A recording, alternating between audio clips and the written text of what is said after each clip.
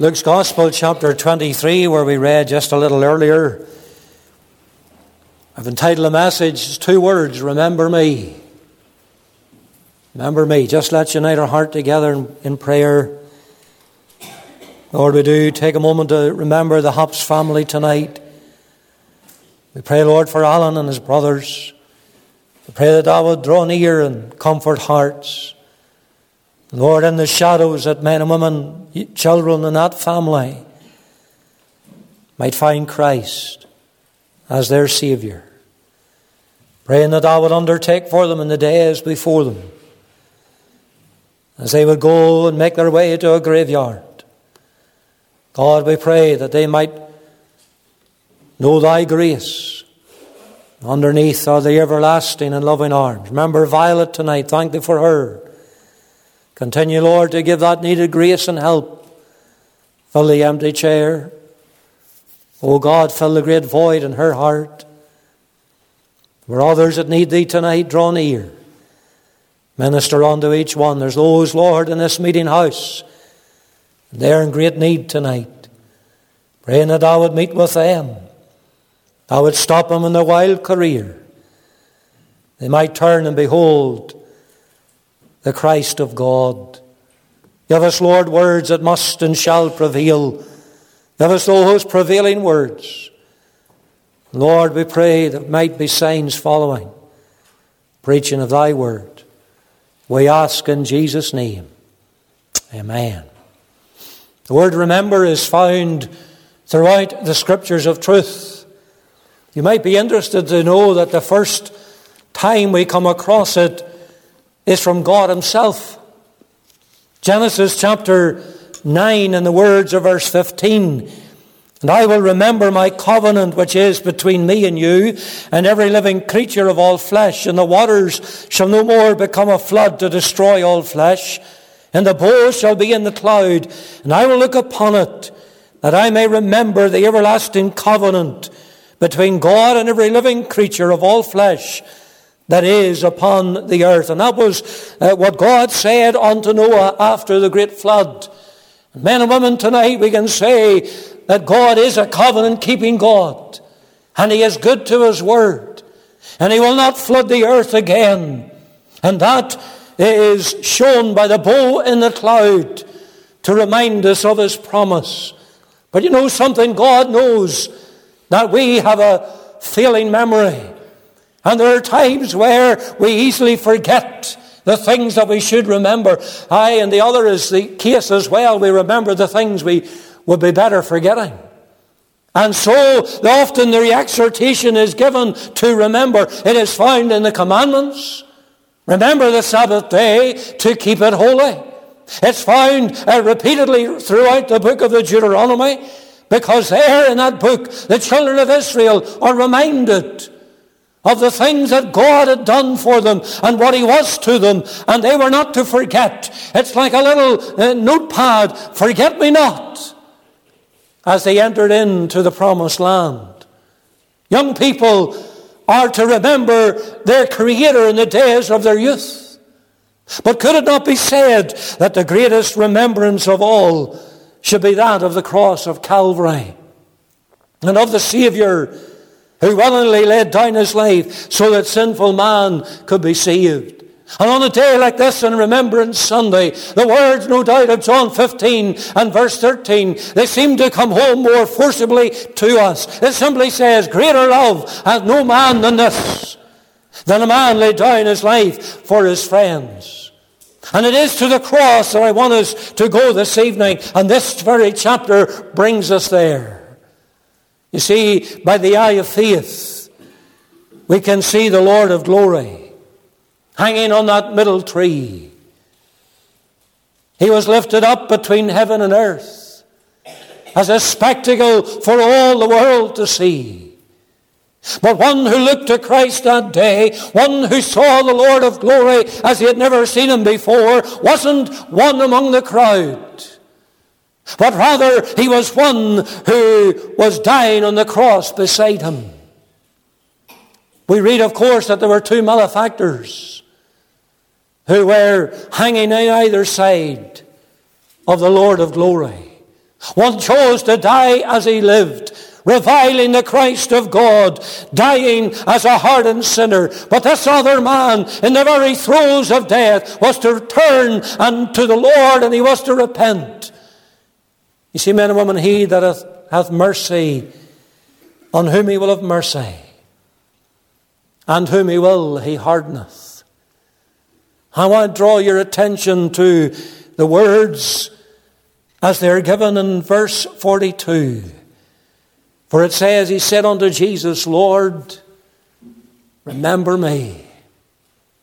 Remember me. I want you to notice, first of all, his repentance. Oftentimes when consideration is given of this dying thief, much is said about his conversion and the fact that he was saved in the dying hour.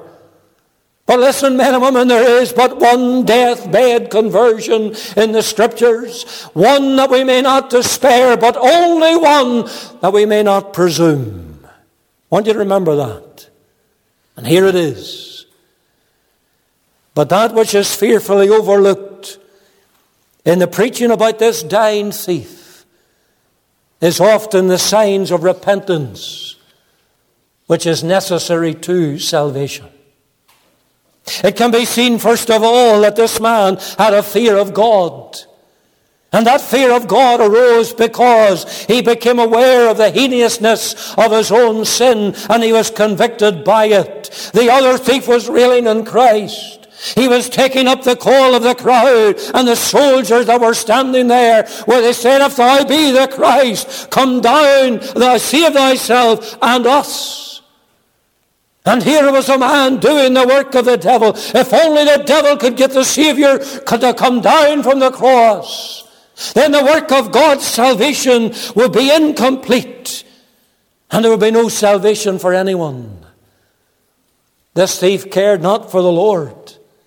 He displayed the hardness and the vileness of his heart, and he had no compassion on a fellow sufferer. In fact, both were engaged in the reviling of the Christ of God. Matthew in his account says, both of them cast the same in his teeth. But suddenly, the words of the hardened thief, they were to startle his fellow companion in crime, for he rebuked him with these words in verse 40, dost not thou fear God, seeing thou art in the same condemnation? It's bad enough that the crowd was reviling Christ. It was even worse for this man, for he was on the very verge of death. He was within the very short time of going out into that great unknown. Had he no fear of what death was bringing to him? Let me ask you, hast thou no fear, dear loved one, tonight of what lies beyond the grave? For the soul that is unprepared to meet God. This other thief had a certain amount of fear. He believed there was a God. And there's every possibility that within a very short number of hours, he will be standing before that God. The fear of God, you see, is the beginning of wisdom. And the psalmist, he could also say in Psalm 76 and verse 7, thou, even thou art to be feared. And who may stand in thy sight when once thou art angry? Something else about this thief. Not only had he a fear of God, but he freely and he openly recognized that he was a sinner. They were being condemned for their sin. They're called malefactors. They're called thieves in other gospel accounts. This man realized that what he was receiving was just. Look at verse 41. And we indeed justly, for we receive the due reward of our deeds. There's no miscarriage of justice here. None at all. Where two thieves were concerned, they were receiving what they justly deserved. They were receiving just deserts for their sinful actions. He was a sinner. He was one of the deepest die. There's no lofty self-righteous thoughts, nor was there a complaint here that they were receiving more than they deserved. He was dying on the cross as a due reward for his sin. Now tell me, dear friend, have you got to that place yet? Have you come to the place where not only there's a fear of God within your soul, of one with whom you'll have to do one day, one before whom you'll stand as well? Does the words of Revelation chapter 6 and verse 16 have any effect upon you when you consider the impact of that great and that final day of judgment? Let me read them to you, because it speaks of the sevenfold scope of mankind, because the kings are there. We have a king on the throne now. The kings are going to be there in this day. The great men are there. The rich men are there.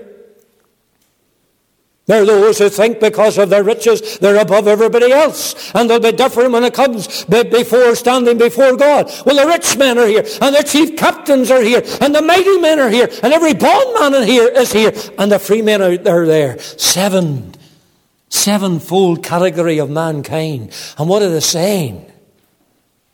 They're saying to the mountains and to the rocks, just think of it, fall on us and hide us from the face of him that sitteth on the throne and from the wrath of the Lamb. And we have mountains just behind us a little. I've been to Nepal, as you know, and I've seen the highest mountains in the world.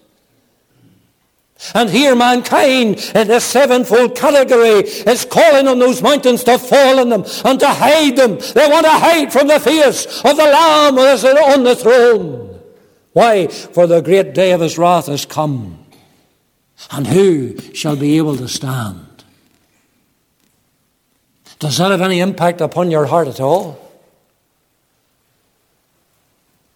My friend, even if there's a certain amount of fear of having to come before God, I wonder, have you recognized, like this thief did, that you are a guilty sinner, deserving of your just rewards in a lost sinner's hell? And if you were to fall into that place where God has forgotten to be merciful, then you'd have to acknowledge that you have received justly for your sins. There'll be no miscarriages of justice in hell. Every one of us deserved to be there. But this thief also realized not only that God was God and he believed there was a God, there's a fear of God. Not only that he was a sinner, but he recognized the one who hung on that middle cross was innocent and he was dying unjustly. For you see the rest of verse 41, it says, but this man hath done nothing amiss. This man hath done nothing amiss. The word amiss is only found in two other places in the New Testament. One of them is Acts chapter 28 verse 6. The other, 2 Thessalonians chapter 3 verse 2. In one verse it is rendered harm. In the second verse it is rendered unreasonable. Now you bring out all those thoughts of those two words into the sentence. And so this thief, seeing the Christ of God, speaking to his fellow companion in crime, he says to him, this man has done no harm. This man has done nothing unreasonable. He testified to all within the sound of his voice that Christ was sinless. He had done nothing worthy of this cursed death. For cursed is everyone that hangeth on a tree. What he had heard others say, what he had witnessed himself, assured him that he was innocent. Not only did this man realize he was a sinner, but he realized that there was one there that day on that middle cross who was free from sin, who could save from sin. And he realized, like Pilate, and he realized, like the centurion would say, surely this was the Son of Man, Son of God. Surely this was a righteous man. And here's a dying thief, and he recognizes the sinlessness of Christ. Remember, dear friend, tonight the Lord Jesus Christ is not just some man. He's not even just some good prophet, as this idolatrous society would try and tell us. But he is the only Savior.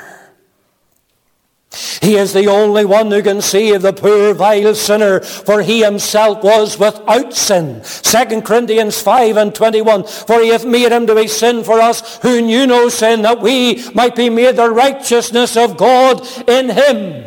In him there was no guile found in his mouth, but rather men and women in him, who his own self bare our sins on his own body on the tree. These are the signs of repentance in this thief. Now tell me, have you reached this place yet?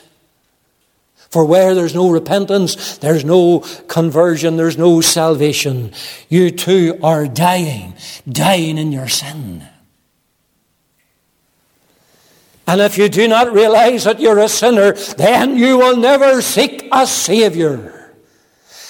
But this dying thief realized it. And he realized it on the very cusp of an eternal death. And he looked to the one who was on the middle cross. And he repented. What about his petition? When there's true repentance of sin, there will always follow not only confession with the mouth, but there will be inevitably follow true prayer. True prayer is found in every true conversion.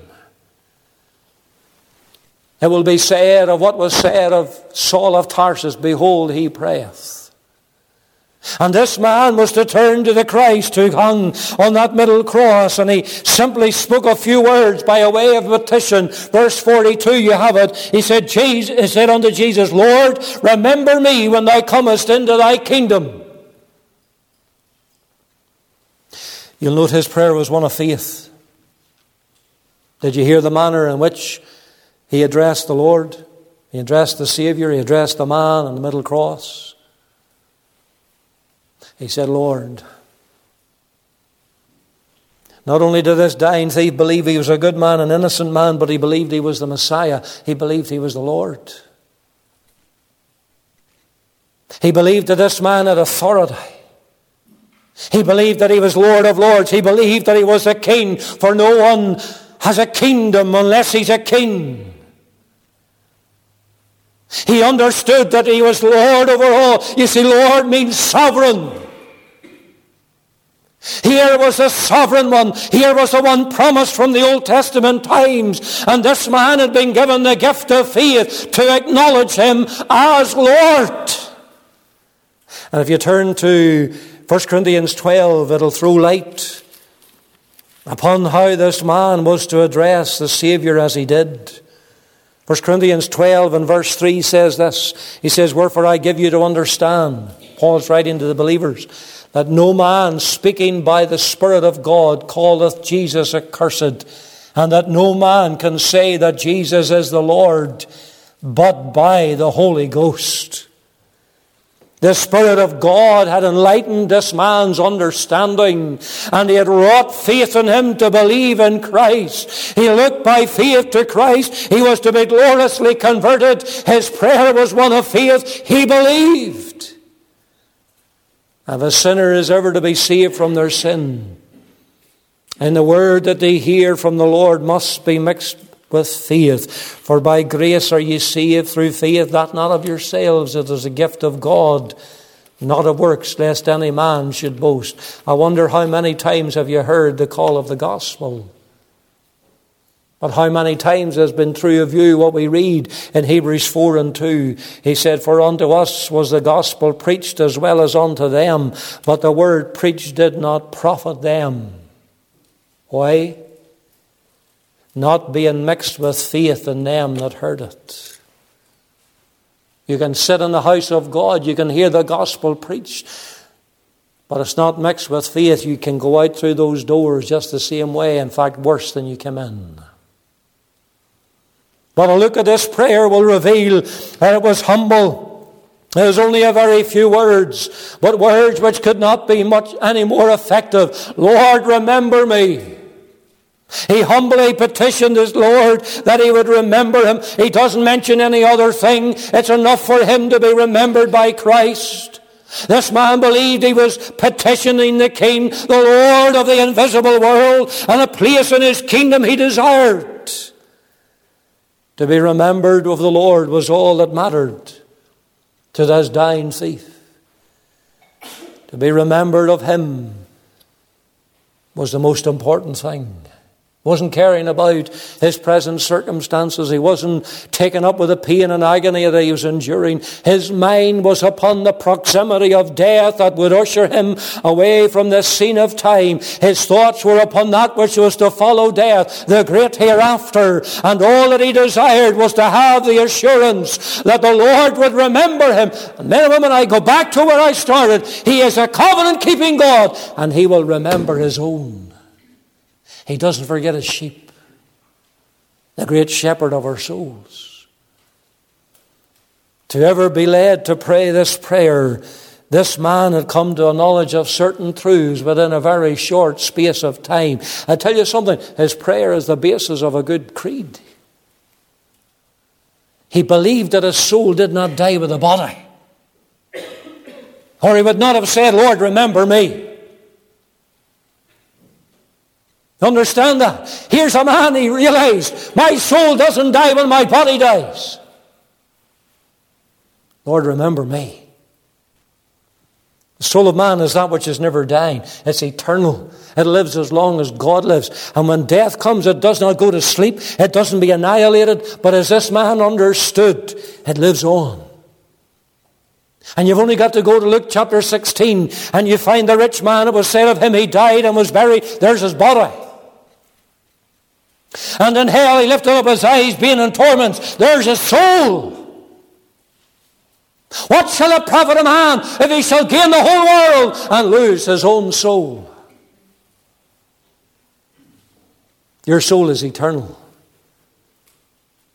That's what makes it different between you and the beast in the field tonight. And that soul of yours can either be saved or it can be lost. There's only one of two. He was a man who believed that after this life there's a world to come, where the righteous will be rewarded, where the impenitent shall be punished. I look at the way that these two men died at either side of the Savior, one repenting of his sin, the other remaining impenitent, reminds us of that passage in which the Lord spoke about the dividing of the sheep and the goats. On the last great day, one shall be ushered into the presence of the Father, the other shall not be departed into those everlasting torments. I remind you, dear loved one, tonight that it is appointed unto man once to die. And after this, the judgment. You know what Job could say? Job said, man dieth and wasteth away. Yea, man giveth up the ghost. And where is he?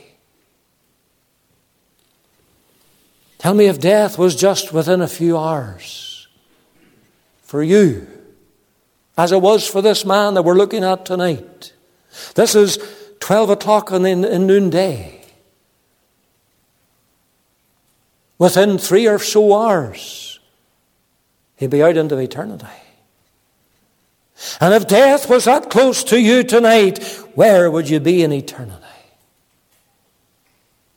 Here's a man who's prepared to roll his soul for the eternal safekeeping upon the Savior, even though he was dying on that cross. For you, dear sinner, death could be near, but the Savior whom we present to you is no longer unto.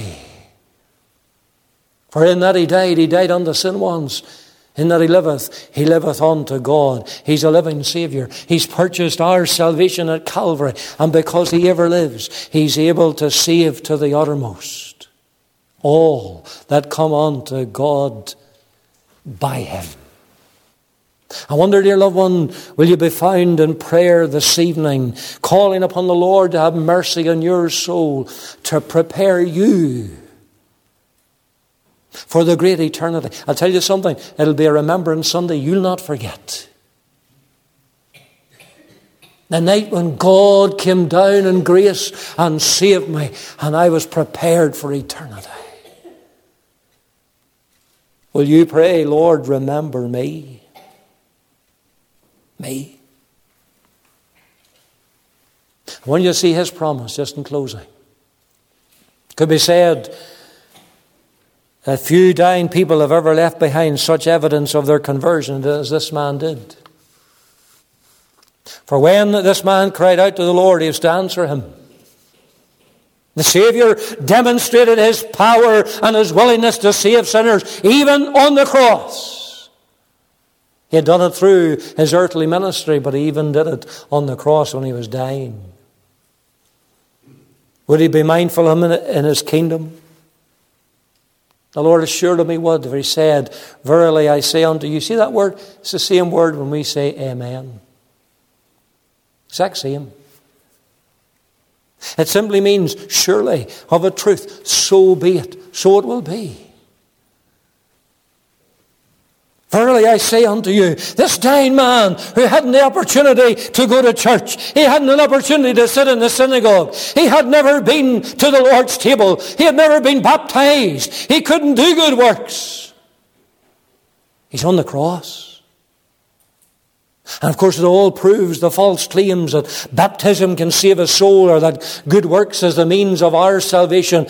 But he had simply repented of his sin. He had simply looked by faith to the man of Calvary, to the one that was on that middle cross, and he had called upon him for mercy. Lord! The very title above his head, this is the King of the Jews. Lord, remember me when thou comest into thy kingdom. That's how you can be saved tonight. A child can understand that. It's not A, P, C, D plus D, Y, Z and all the rest of it.